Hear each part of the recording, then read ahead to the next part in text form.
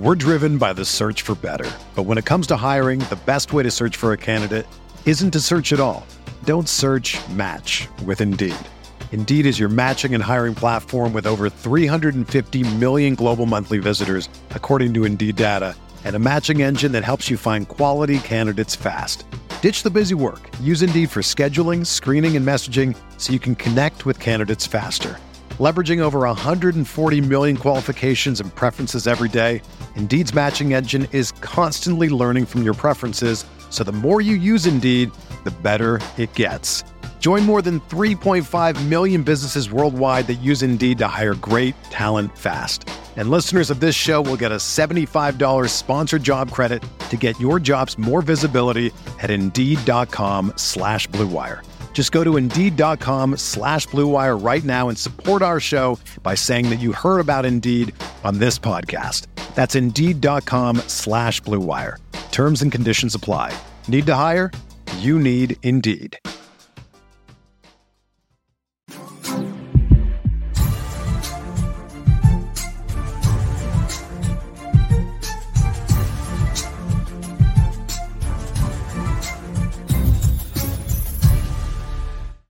Welcome into the RotoWire NFL podcast. I'm your host, John McKechnie, joined as always by Mario Puig. We are sponsored and presented by our friends over at WynnBET. We got a lot to get to today. Obviously, it's been roster cut down week across the NFL. And also, Mario and I have been participating in the prestigious Fantasy Pentathlon put on by Derek Van Riper. We put a hold on it last year, but it's back for this year. A lot of big names, a lot of fun people in that league, you know, Scott Pianowski, Davis Maddox, Sammy Reed, bunch of good players in there, a lot of sharp players in there. So we'll get into our Superflex auction that Mario and I participated in earlier on in this week. So again, a ton to get to here.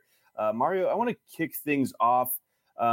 We've seen some slight changes, some shifts, some adjustments to kind of outlooks for given teams' position groups over the last week or so. And I think Indianapolis is kind of where I want to start in light of the T.Y. Hilton injury. So with that in mind, first of all, how good are you feeling about your Paris Hilton share? Or not Paris Hilton. Very good, John. Yeah, you got to be. I'm doing well, guys. I caught a red eye this morning. But Paris Campbell, how you feeling? Oh, fine. I mean, I stopped getting more shares whenever that Wentz news came down because I already had a bunch and I still probably have a lot more than most people. I think he's hopefully less dependent on good quarterback play than the guys who might run further downfield.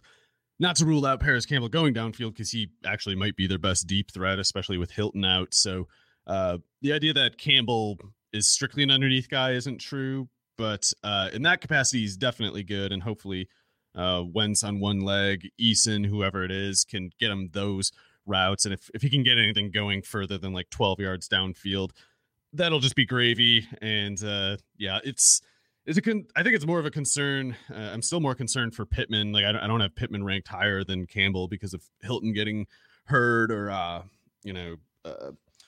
Pascal getting where I had Hilton. I'm not really responding to that way. It's just like Pascal and Pittman are the same guys to me. Campbell's the same guy to me. Campbell was the only one I was buying. Even among Hilton, he was Campbell was the only Colts receiver I was buying for the price because I just didn't. I see bad vibes with Carson Wentz, and so yep. I was going kind of with what I thought was the cheapest and also best option, but don't need any more exposure there. Okay, no, that's a fair summation.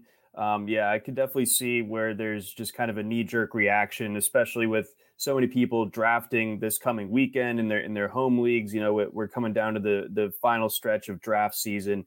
Could see some people just kind of noticing that T.Y. Hilton's going to be missing time and just kind of jump at the opportunity to go after Michael Pittman. But you wouldn't advise bumping him up too much then?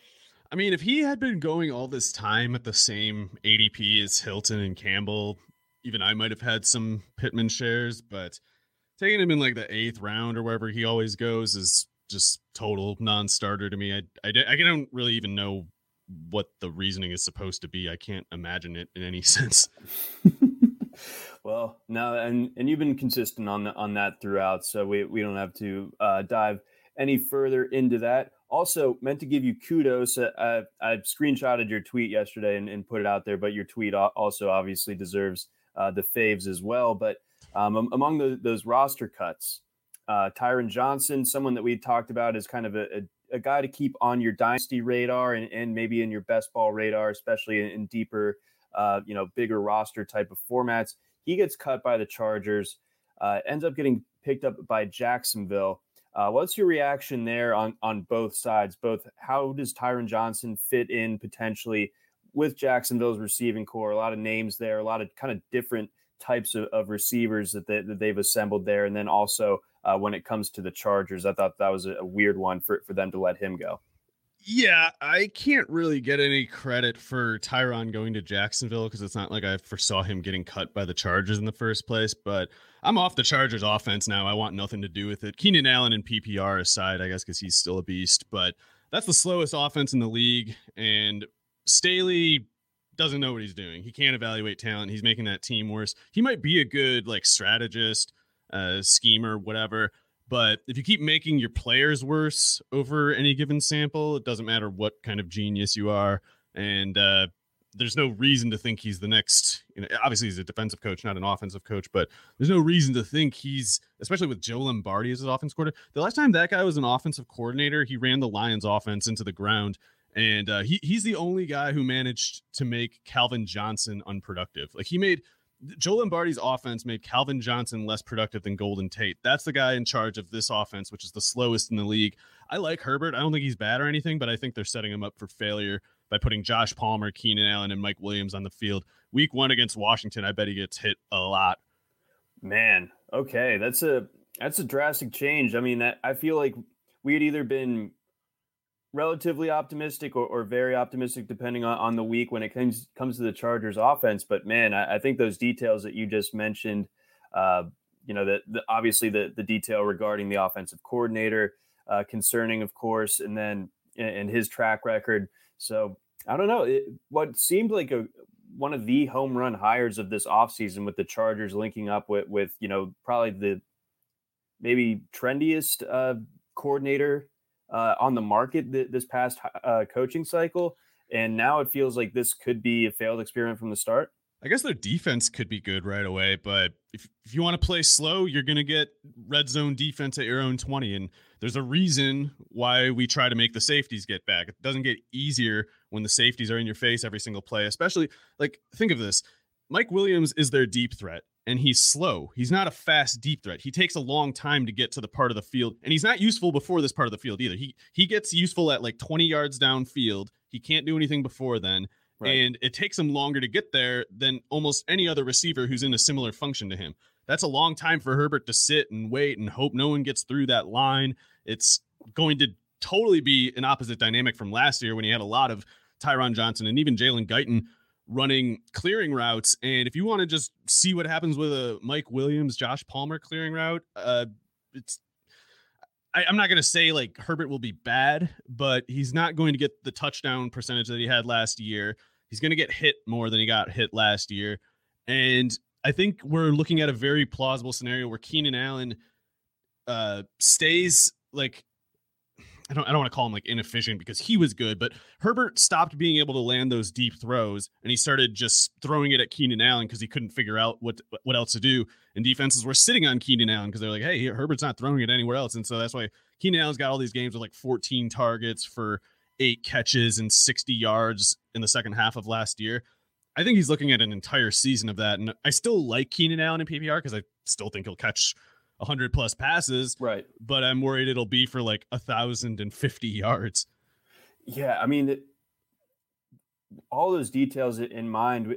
I mean, I already felt like it wasn't a great receiving core that they had in Los Angeles, but taking Tyron Johnson out of that equation and taking that speed dynamic out, and then if you would just quickly set the record straight on Josh Palmer because I feel like people might chase him just after seeing where he gets drafted, coming from an SEC school, potentially having that immediate role in this Chargers offense. Set the record there.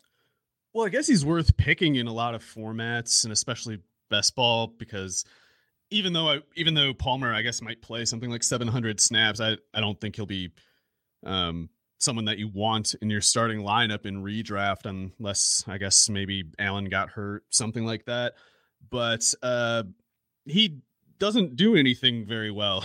He's not good, and I know that a coach like Staley thinks he sees something and thinks he knows better, and he may well be onto some particular thing, some little technique that is called for in this particular scheme, and maybe it's legitimately helpful to have that. But he's fixating on whatever it is that he thinks he sees, and he's ignoring all the other details which matter more. And specifically, I'm talking about Josh Palmer was a far below baseline player last year for Tennessee as a fourth-year player. He wasn't as old as some fourth-year players. Like I don't think he turns 22 for like a few days here. But he was a fourth-year player. And before then, he was behind Jauan Jennings and Marquez Callaway. And I know people are kind of convincing themselves that Callaway's like a star receiver or something, but he's probably not. And Josh Palmer was worse than him. It was, to be fair, when Jauan Jennings and Marquez Callaway were there, Josh Palmer was above baseline in that scenario as the wide receiver 3, though. And when the spotlight got put on him the next year, he fell through the floor. He was a drain on the offense.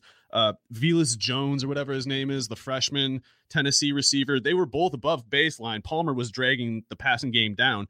And he had a few good games. I mean, it was largely dragged down by a few really bad games, but that makes sense. It's like defenses adjusted to what he was doing. They started sitting on the routes that he could catch in the beginning of the year. Like I think he had a big game against South Carolina or something like that. And then they stopped, the plays stopped happening. And people who rationalize that terrible Josh Palmer pick in the third round like to say, like, oh, but the Tennessee quarterback play was so bad. Jauan Jennings and Marquez Callaway didn't need that excuse. Velus Jones and the freshman last year didn't need that excuse. Why does Palmer, as a fourth-year player, need that excuse? And why, as a guy who with 4.55, 4.57 kind of speed, do we think that there's any upside here? There isn't. He might be an okay player. He might give you some like decent reps, but he's a wide receiver 4 or 5 on a good team, and this isn't going to be one. Man, okay. All right, there it is. There's the Jauan Jennings take there, and I do agree with the people that say that Tennessee's quarterback play was atrocious. But totally. That doesn't absolve the sins like you mentioned when it comes to Palmer just being he still was below the line that poor quarterback play was. You know, it's like those other guys weren't below the line. It was only him, right? And no one else. I mean, none of those other guys got drafted as highly as him. Correct. Right. So. Callaway went undrafted, even though he's a better athlete and was more productive. Jauan Jennings got the 7th round pick, but yeah, he's not, unless he's making it happen at tight end. He's probably not an NFL player really, but good college player, I guess. Yeah, no, he was pretty fun there for a minute. So that'll do it as far as that Chargers discussion is concerned. Or I guess tying it off, how do you see Tyron Johnson fitting in Jacksonville? Well, we'll see if he even stays there. They could cut him for all I know. I'm not sure what Urban Meyer thinks he's doing at receiver, but he clearly wanted to get some speed there. Tyron Johnson was the number 1 receiver recruit in his his recruiting class, and I'm guessing Meyer remembers him. And if Meyer wanted downfield speed, Tyron Johnson should be able to give him that. I guess to be fair, there is possibly some sort of off-field complication with Tyron Johnson. Like I don't know if coaches just hate him, like don't like him as a person or something. I know that Staley was apparently getting mad because he was talking too much trash in joint practices, but if there isn't anything more substantial than that, then I guess defer to Tyron Johnson's talent, which I think is beyond any real question.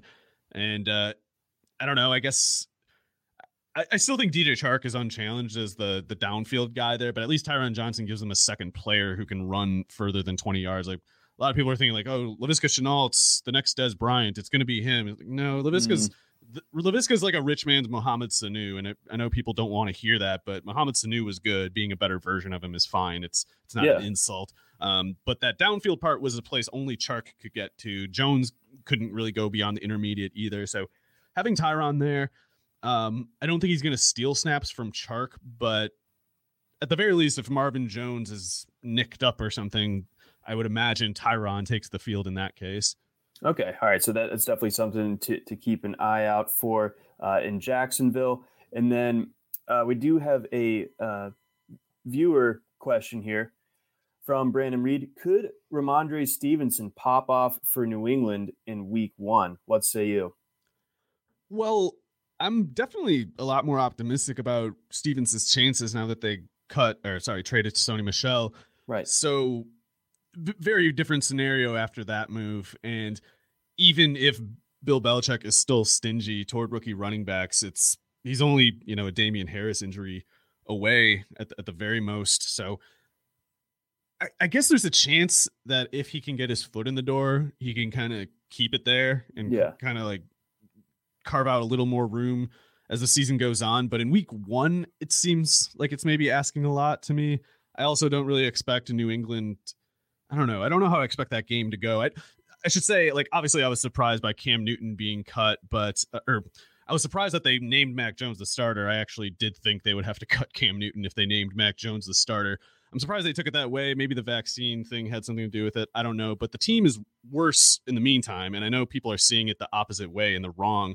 The Patriots didn't name Mac Jones the starter because he's the better player now. They named him the starter because there were a handful of political and logistical considerations to make, and they were legitimate. I'm not saying they're wrong for like choosing to try to develop Mac Jones and make this his team and just see where it goes, because he's a really good prospect, I think.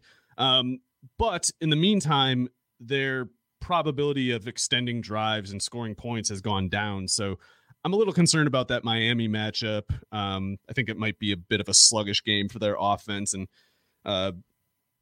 if they run the ball like 40 times, then Stevenson gets in. But otherwise, I think they're going to have to give as many reps as possible to Harris, who is definitely better in the meantime than Stevenson, I think. Yeah, I think week 1 would be a bit aggressive to start Stevenson in your redraft leagues. Obviously, if you've been stashing best ball shares, then you don't have to worry about that necessarily. But I don't think that week 1 rookie non-first round running back is, even with the runway being cleared for him having a role and potentially having that goal line role, I still don't think that in most formats, most like 10, 12, 14 team home league even, that you're going to really feel the need to put Stevenson over someone that you drafted in the first 10 rounds. I should have checked. I can't look at the moment, but if Brandon Bolden made the team, I would be very worried about him running ahead of Stevenson. Oh, the Brandon Bolden, the inconvenient truth, apparently. It's what he's for. Right. Unreal. Let's see. Let's get on over to Detroit. So of the other notable cuts from this week, what was already kind of a shaky Lions pass catching group became even more anonymous, I guess, if nothing else, with the decision to cut Brashad Perriman earlier this week. So really, as it stands right now, Detroit is just they're going 0 wide receiver as their own NFL football team. It's a very bold choice what they're doing in Detroit. But I mean, is there anything to take away from that move when it comes to anyone moving up, moving down? Tyrell Williams, Amon-Ra St. Brown, Quintez Cephus, anything like that? I can't really see it changing much for Tyrell or Amon-Ra St. Brown. And if they do give Amon-Ra St. Brown reps outside ahead of Cephus, A, I'd be surprised. B, I don't think he'll do very well with them. Like St. Brown had some pretty concerning workout numbers, and I know they're not everything, but it's really bad when you have poor workout numbers as a smallish receiver. Like if you're 220, you can go ahead and run a 4.58. Who cares? But if you're 197 or whatever St. Brown was at the pro day track and you're running a 4.61, like you don't really want. That's almost like Isaiah Ford territory. And Isaiah Ford was a really good college player before he turned out to not be any good in the NFL. And I think St. Brown will be better than that, probably by quite a bit. But people are taking him not just first among the Lions receivers, but like way ahead of Tyrell. And they dodged a bullet, I guess, and credit to them for taking St. Brown instead of Perriman all this time. But I still don't think it's going to be a good pick for its own part.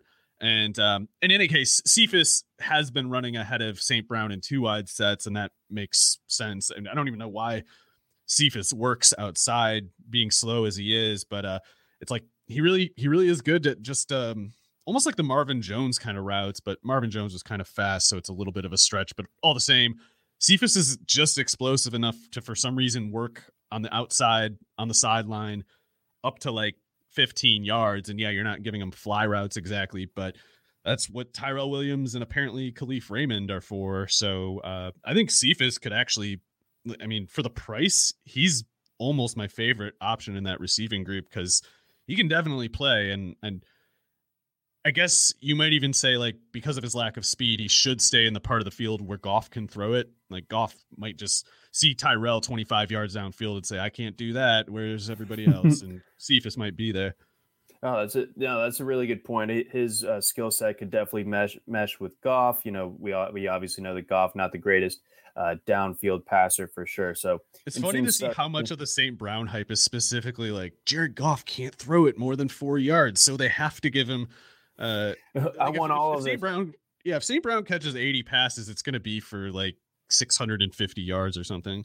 Yeah, and like two maybe 3 touchdowns. Yeah. So PPR he's interesting, but like an underdog when he's been going like the 13th round all off season. Like I have, if we were doing like a Devy thing from like 2 years ago when it was still just like 5-star Amon-Ra St. Brown, that would have made more sense. But yeah, he's got a thin line between whatever he's going to be and what Isaiah Ford turned out to be. Man. Okay. Yeah. So that very different than, like you were saying a year or two ago. Yeah. Going into last year, he was definitely one of our top receiving prospects, but you know, things have obviously changed since then. One last roster shakeup thing to get to before we get to recapping that salary cap draft over in the pentathlon. So the Irv Smith injury necessitated the Vikings to make a move at tight end. Now they've got both Tyler Conklin and Chris Herndon. Chris Herndon. Sorry. Yeah, I'm all over the place today. But when it comes to Herndon, as a one-time truther, what's going on? I thought he looked really busted last year. It's hard for me to know.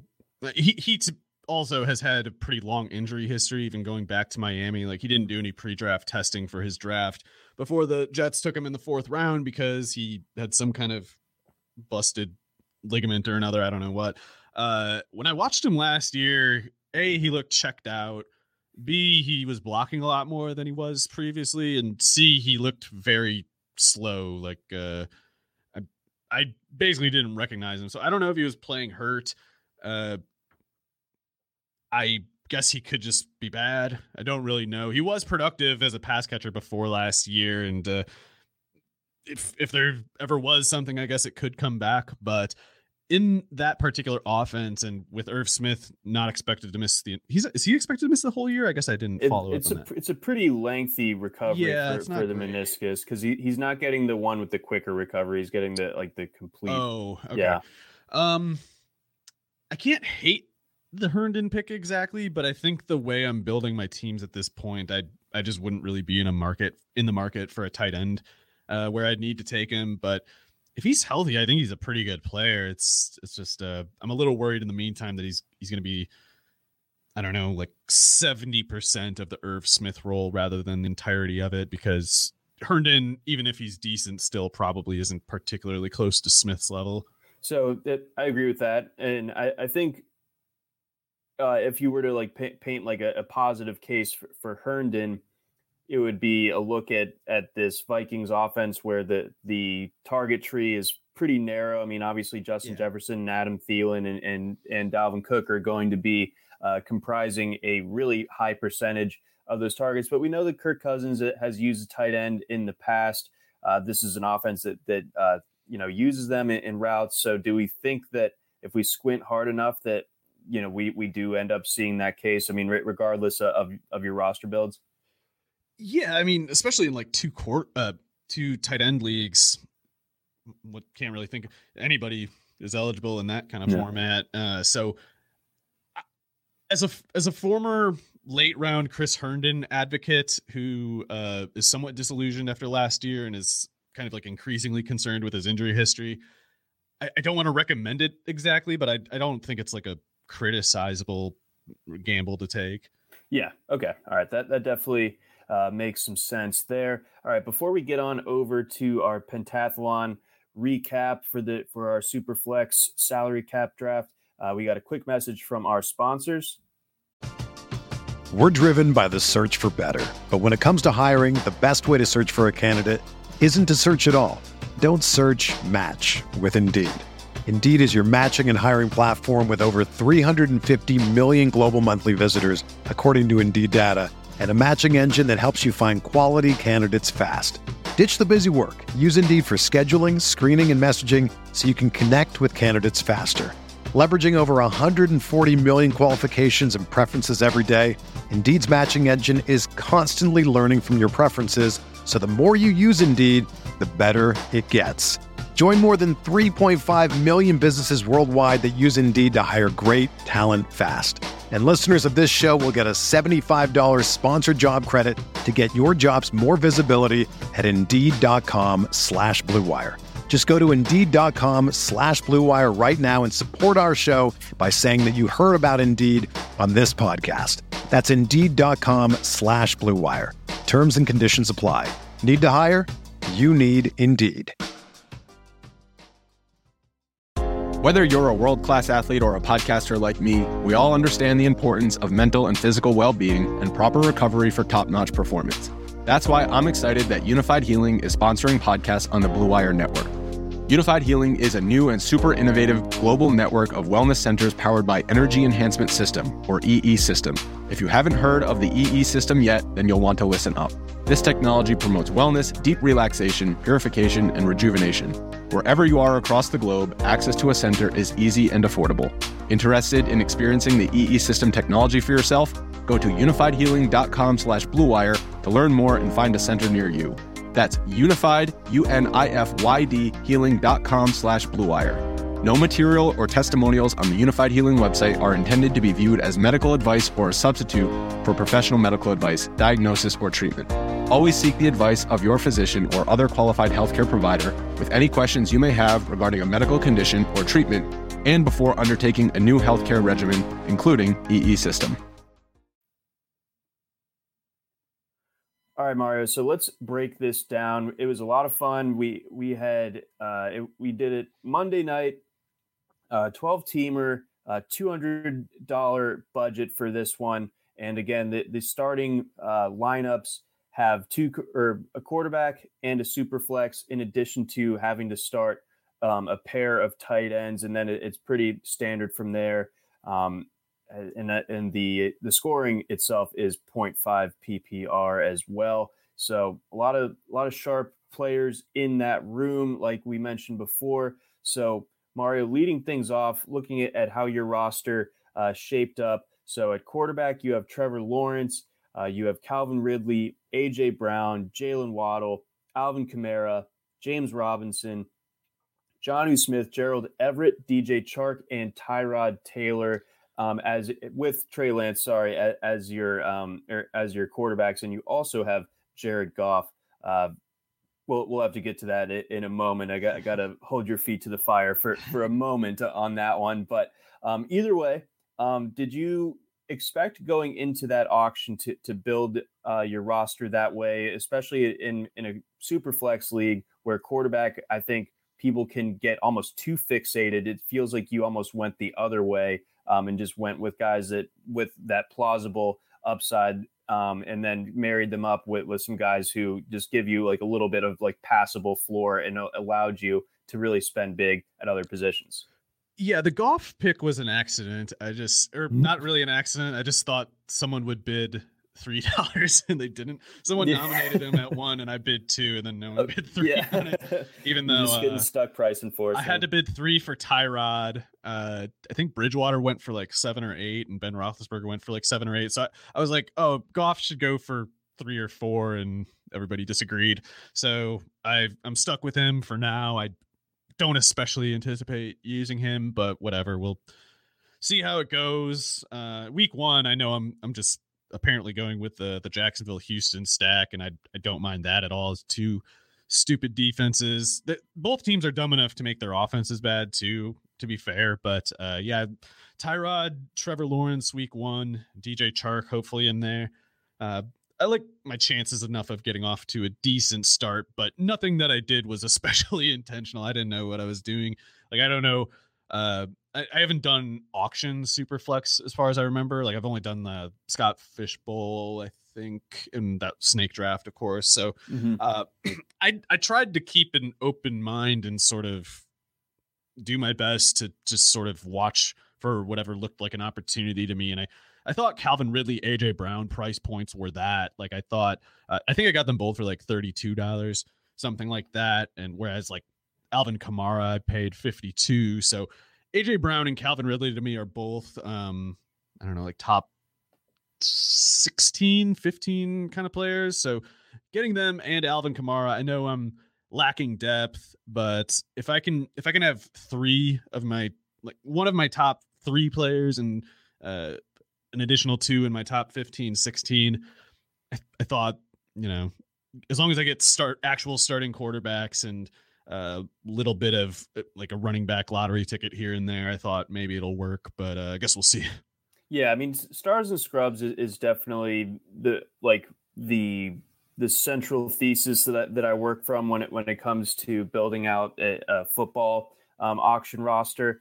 If you sit back too long and you just hammer the mid tier, you just end up getting a team that will get you into sixth place. Like you'll get a respectable team that way, but you're lopping off your upside, because you have to think about it in a way where, do I really want a roster where if this was a snake draft, I would have no first, second, or third round players, right. You know? So you have to just, even if it like stings to pony up X percentage of your budget left, you still need to remember that everyone else is doing that too. And there's a certain point where saving it ends up hurting you. So you need to keep that in mind.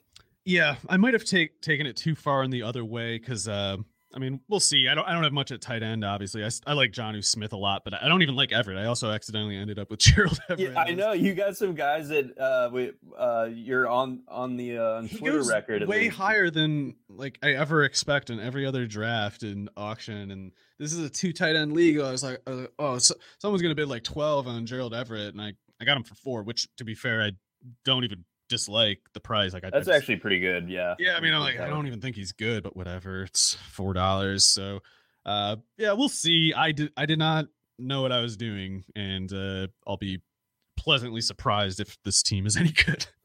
I think, I mean, with what your stars have to offer right off the bat, with Ridley, with AJ Brown, with Kamara, and then with James Robinson, we'll go back to him in a second. Like that's going to be tough for everyone to contend with right off the bat. It's just a matter of how your tight ends and your quarterbacks shake out. But I think what you did at the skill spots, really, really strong core there. And then Jalen Waddle too. I mean, he's someone that maybe not week one. He's I'm actually rolling with him week one because they don't have Will Fuller, and I don't know. It's probably not going to work. But I'm such a Waddle truther. I'm just, you know. You haven't seen Dr. Strangelove yet, have you? No, that's one of the Kubrick movies that I've missed out on so far. I'm the guy doing the cowboy thing, flying out of the plane. You see, most of my references I'm at least able to learn from The Simpsons. So there is an episode where Homer jumps on one of those and flies down, and it lands on like a bunch of beatnik hippies. It's a pretty good scene. Yeah. So yeah, that's something you got to watch though. It's the best movie ever. I am home once again this week, and I do believe we have that on DVD. So I'd have to check that out. But we also have the Beavis and Butthead full collection. So I don't know. Nice. That is, you know what else aged pretty well? Daria. Yeah, I enjoy it. Like that's on a couple of streaming services. I've watched that a decent bit this past winter, and I was like, yeah, no, this holds up nice. They got some zingers. From that into finally learning about King of the Hill, which is, of course, I feel stupid for taking 25 years or whatever, but that also rules.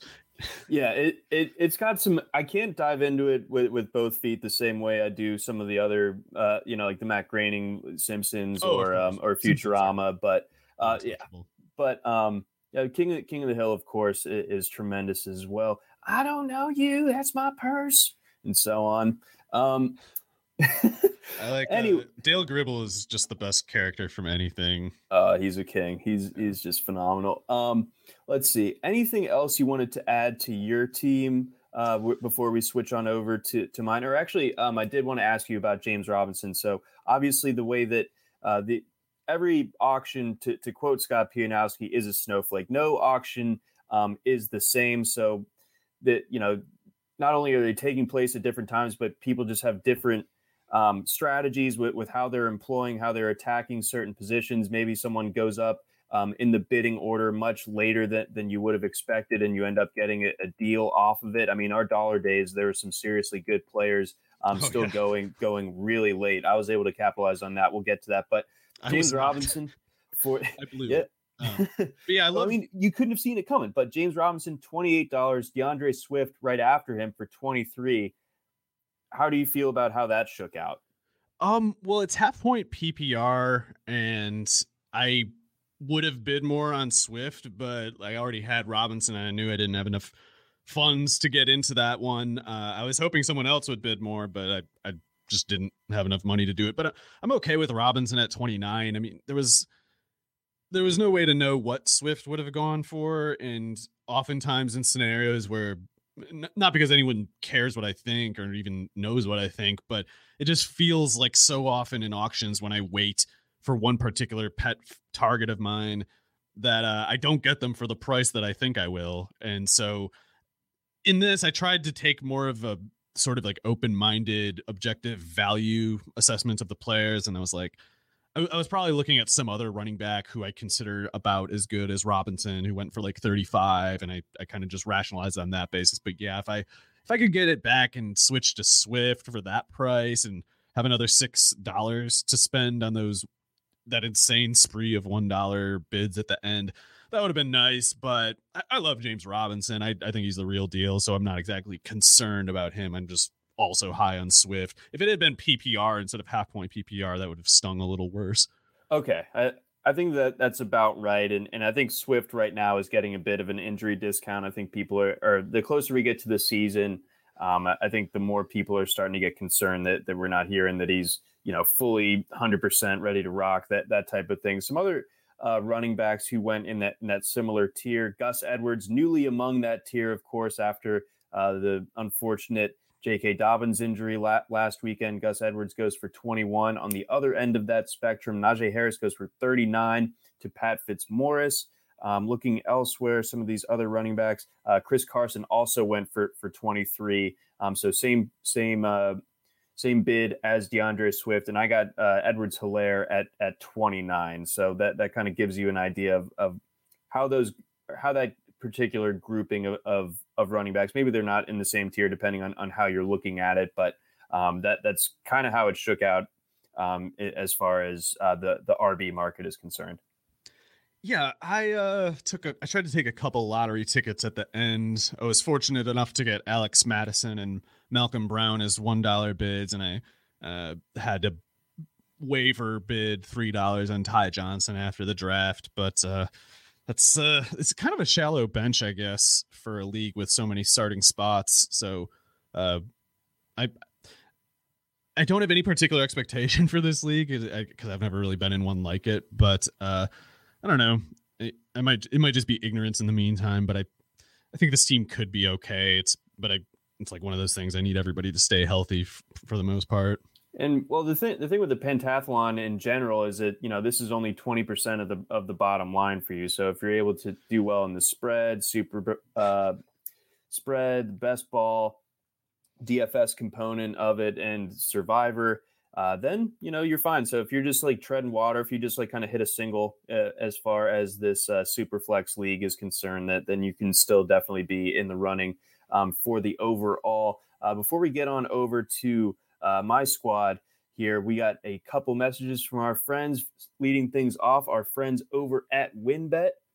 There's one thing we appreciate here at RotoWire, it's making good decisions, and even more so, making the right decision. Listen up, folks. I have an incredible offer for you with RotoWire's newest partner, WynnBET, the premier digital casino and sportsbook app. WynnBET is now the exclusive sponsor for RotoWire's Fantasy Podcast. WynnBET brings you all the latest action with a user-friendly interface, moneyline bets, boosted parlays, over-unders, round robins, live betting, and so much more at your fingertips.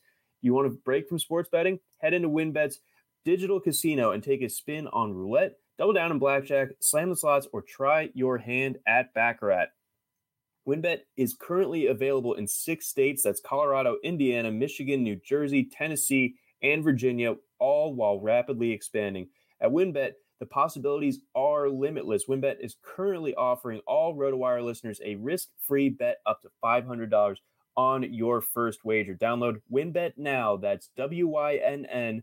WynnBET, the exclusive partner for RotoWire's Fantasy Podcast. We got a message also from our friends over at Dynasty Owner. Are you tired of the same fantasy football leagues that get canceled after a year or so? Well, if so, Dynasty Owner has your back. Go to dynastyowner.com.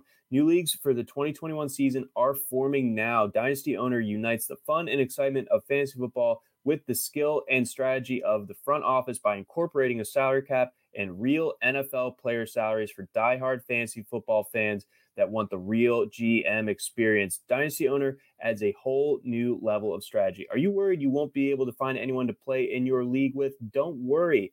Dynasty Owner can help fill your league with fantasy football enthusiasts like yourself. You won't have to worry about finding enough players. You can choose to start a league, join an existing, or purchase a team from a previous owner. If you're serious about joining the big leagues, go to dynastyowner.com/RotoWire. That's dynastyowner.com/RotoWire and start your dynasty today. And a message from our friends over at Sleeper. What do your fraternity brothers, Steve, Katie from work, and your grandma all have in common? They're all waiting for that invite to your fantasy football league. There is no better way to hang out, no easier way to talk smack, and no more customizable platform to host your fantasy league on this year than Sleeper. Whether you have a redraft or a dynasty league that has been around for 10 years, Sleeper has everything you need in one app. Incredible commissioner tools and customizations, built-in messaging, support for snake draft, auction draft, and best ball leagues, blazing fast news, stats, and scores, all in a beautifully designed mobile app and website that makes every other app feel like a horse and buggy. Sleeper is the fastest growing fantasy sports platform for a reason, and all the cool commissioners are switching to Sleeper and not looking back. Don't just take my word for it. Download Sleeper on iOS or Android and see for yourself. You have nothing to lose. It's free. All right, Mario, we are back getting into my team from the Superflex auction in the pentathlon. So this is something that I hadn't done just yet, and this wasn't like a full stack or anything necessarily, but it was a pairing nonetheless. And I did want to make sure that I left this draft with at least one of what I consider to be an elite fantasy quarterback. So Josh Allen ended up being that guy. According to our auction values on the website. By the way, for any viewers, listeners, customers, highly recommend those. Just plug in your league settings and it will kind of give you a much better guide than whatever hosting service you have. Not to call out their projected auction values anywhere else, but it really, really tightens things up for you and allows you to see where the value is relative to the room that you're drafting against. And Allen, to me, seemed like a strong buy at 37. And then after him, I got Stephon Diggs for a little bit over what would have been expected, but I was cool with that just based on the fact that I was going to be pairing him with Josh Allen. And I also led things off with Nick Chubb, and I basically went to the mat for Nick Chubb. Like I waited around for about half an hour before making my first buy. I was in on a handful of players up until then, but once we got past like the DeAndre Hopkins section, obviously this goes a little bit out of order, but Chubb was this 26th person nominated, and at that point there was enough money off of other people's boards to where I felt like, okay, this is the time to dive in. It's a half-point PPR league. I'm just going for it. So I ended up going Chubb at 41. So my premier buys ended up being Chubb, Allen, Stephon Diggs, and I also mentioned Clyde Edwards-Helaire for 29 a little bit earlier. So I think how's that start? I think Andrews is a premium buy too in this format. So yeah, I think your team's probably better than mine because it's a lot more balanced and has like actual leading upside at quarterback and tight end, and then not even really at much expense of receiver or running back. Yeah, I mean, having Josh Allen, Stephon Diggs, Mark Andrews, Chubb, and Edwards-Helaire should be a pretty solid foundation, and that's not to skip the potential of, like, I think people are really under acknowledging the probability that Melvin Gordon sort of just starts all year for the Broncos. And I don't know why he would start less late in the year than early. Like the idea that, oh, Javonte Williams will of course start the second half. Like, on what basis? Like, why would we assume that? Why wouldn't, if he's going to start in the second half, why can't he start the first half at the very least? Like, if anything, you should be more optimistic about Javonte Williams if you believe that. I don't personally believe it. And I saw Teddy Bridgewater's comparing him now to Alvin Kamara. So he's Alvin Kamara and Nick Chubb and Marshawn Lynch and Michael Jordan, whatever else people have comparison wise. Surely he's one of those or something in between, whatever. Gordon, though, is, even in his slowed down state, probably about as fast as Javonte Williams. And he's played NFL running back a long time. They're paying him a lot. I think if they really wanted to put Gordon on the bench, they would have just cut him by now. So we'll see. But I think you could have Denver starting running back as a flex play in addition to Edwards-Helaire and Chubb, and didn't have to pay a whole lot for much of it.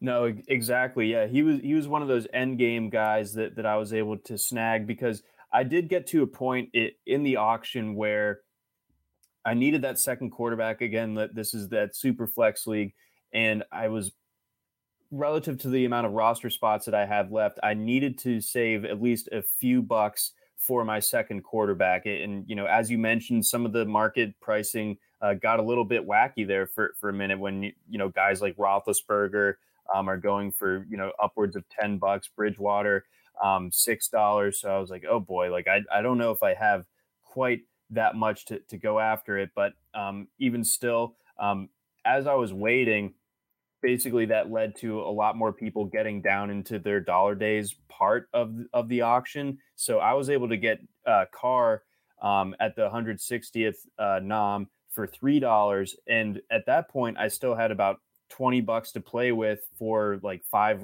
or six roster spots. So when people threw out guys like Melvin Gordon or threw out Jamal Williams for $1 and hoped that they could sneak them by, it's not that I'm huge on either of those guys, but I just simply had the salary to make it work and end up grabbing those guys. And they're certainly useful. I mean, regardless of whether you think they're sexy plays or upside guys or whatever, they're still, viable NFL running backs and guys that you can throw into your lineup when you need them.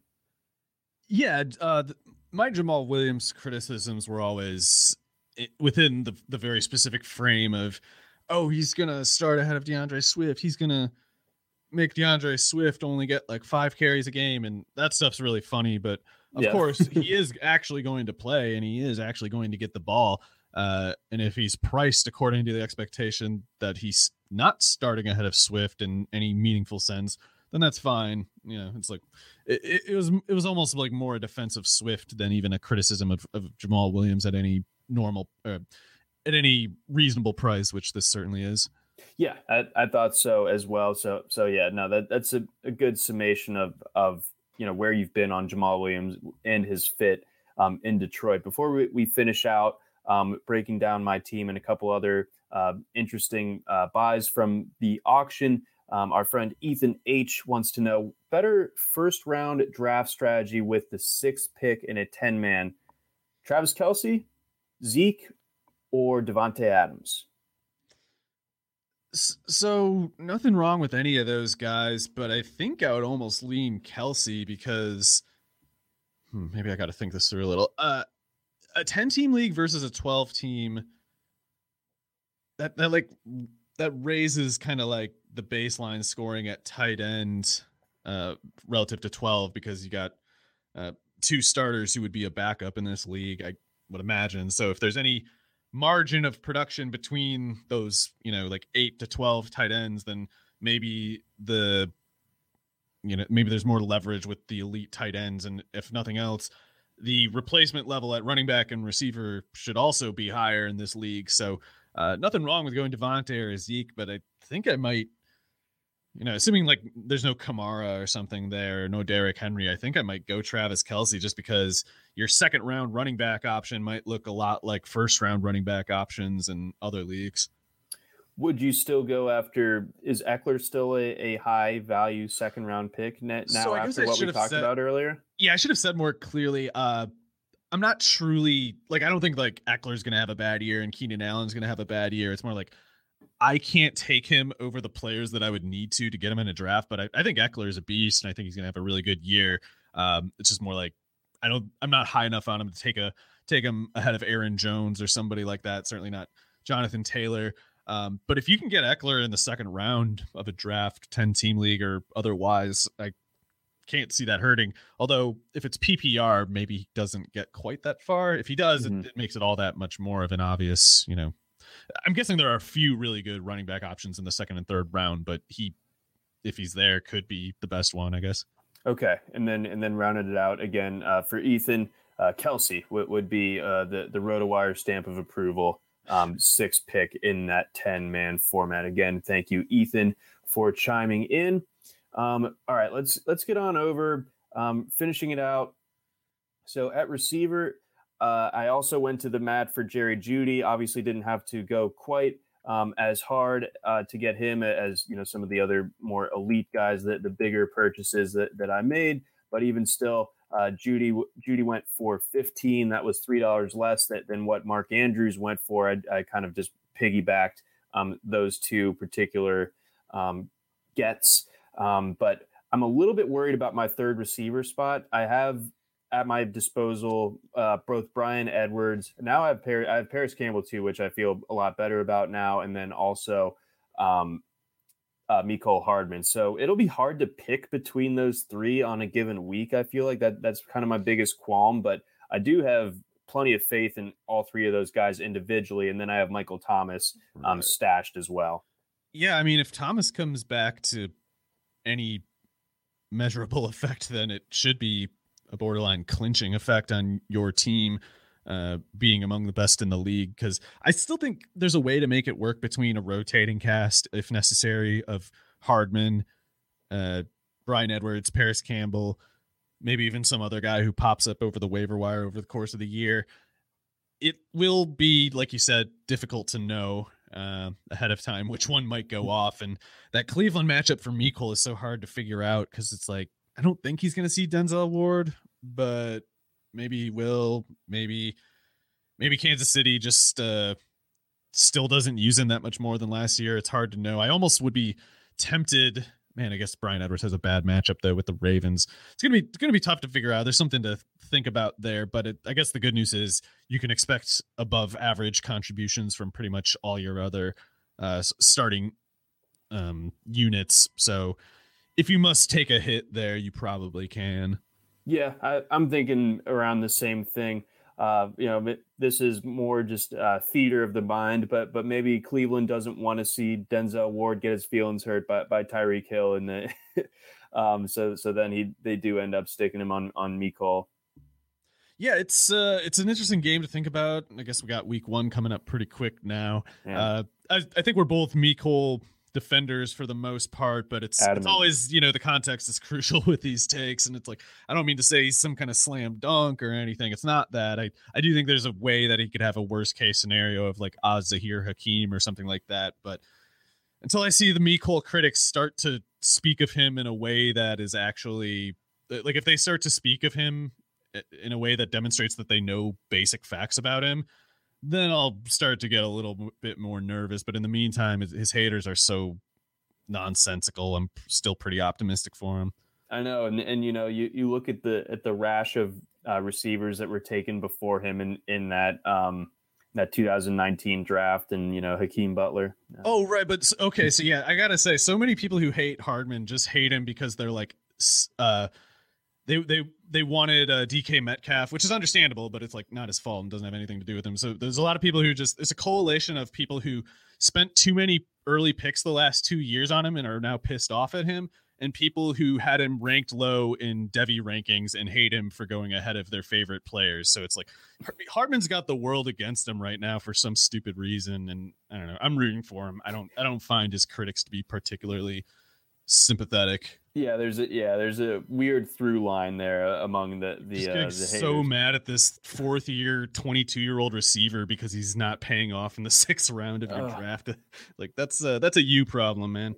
For real. And if nothing else, look at his get up walking into the 2019 or I guess the 2020 Super Bowl. He's like a full-on Air Force outfit. He's such a hard worker too. I don't understand why people dislike him so much. But anyway, you want to see, I don't know if there's footage available, but one thing that I remember very vividly was watching Steve Smith his rookie year, and then he like fumbled a kickoff or something, and I remember like the Panthers fans might have been like booing him or something, and the announcers were just like, this Steve Smith, I don't know what you can do with him. He's just a hothead. He's talented, sure, but what can you do? He just doesn't know how to play receiver. And then, sometimes players aren't the same at age 21 and 22 as they are at 23 and 24. And, being fast and a hard worker certainly helps. Yeah, I remember this is on the other side of the ball, but I remember being at a game Ed Reed's rookie year, and he was running an interception back for a touchdown, and he held the ball out, and it got knocked out. He's doing the high legs and everything too. and it got knocked out of the end zone, and everyone's like, cut him. Yeah. He doesn't respect the game or anything, probably. He cost us 6 points against the Bengals. Unreal. As if he wouldn't go on to have like 1,000 pick sixes against the Bengals and everybody else. He did it the wrong way, John. That's right. He wasn't solemn enough when he did it. Yeah, you show less joy when you like do the ultimate achievement in your sport. Be as depressed as me. Yeah. Yeah, hell yeah. Let's see. Looking around, obviously we're at the later stage of draft season now, so I just wanted to toss out a couple interesting buys from this draft. So Marquez Callaway, who we kind of touched on earlier on the show, or more so just merely mentioned, but he goes for 11 in this one. And for context, that's the same as Michael Gallup. It's $2 more than Michael Pittman as well. So your thoughts when it comes to how the room read the value properly or improperly when it comes to Callaway? Callaway's a weird case, and I like him overall. Like he was among the undrafted players last year. He was one of my favorites because at the time, I thought he was going to be a potential like outside oriented wide receiver 3, because he was basically a deep route specialist at Tennessee, and he was really good at it.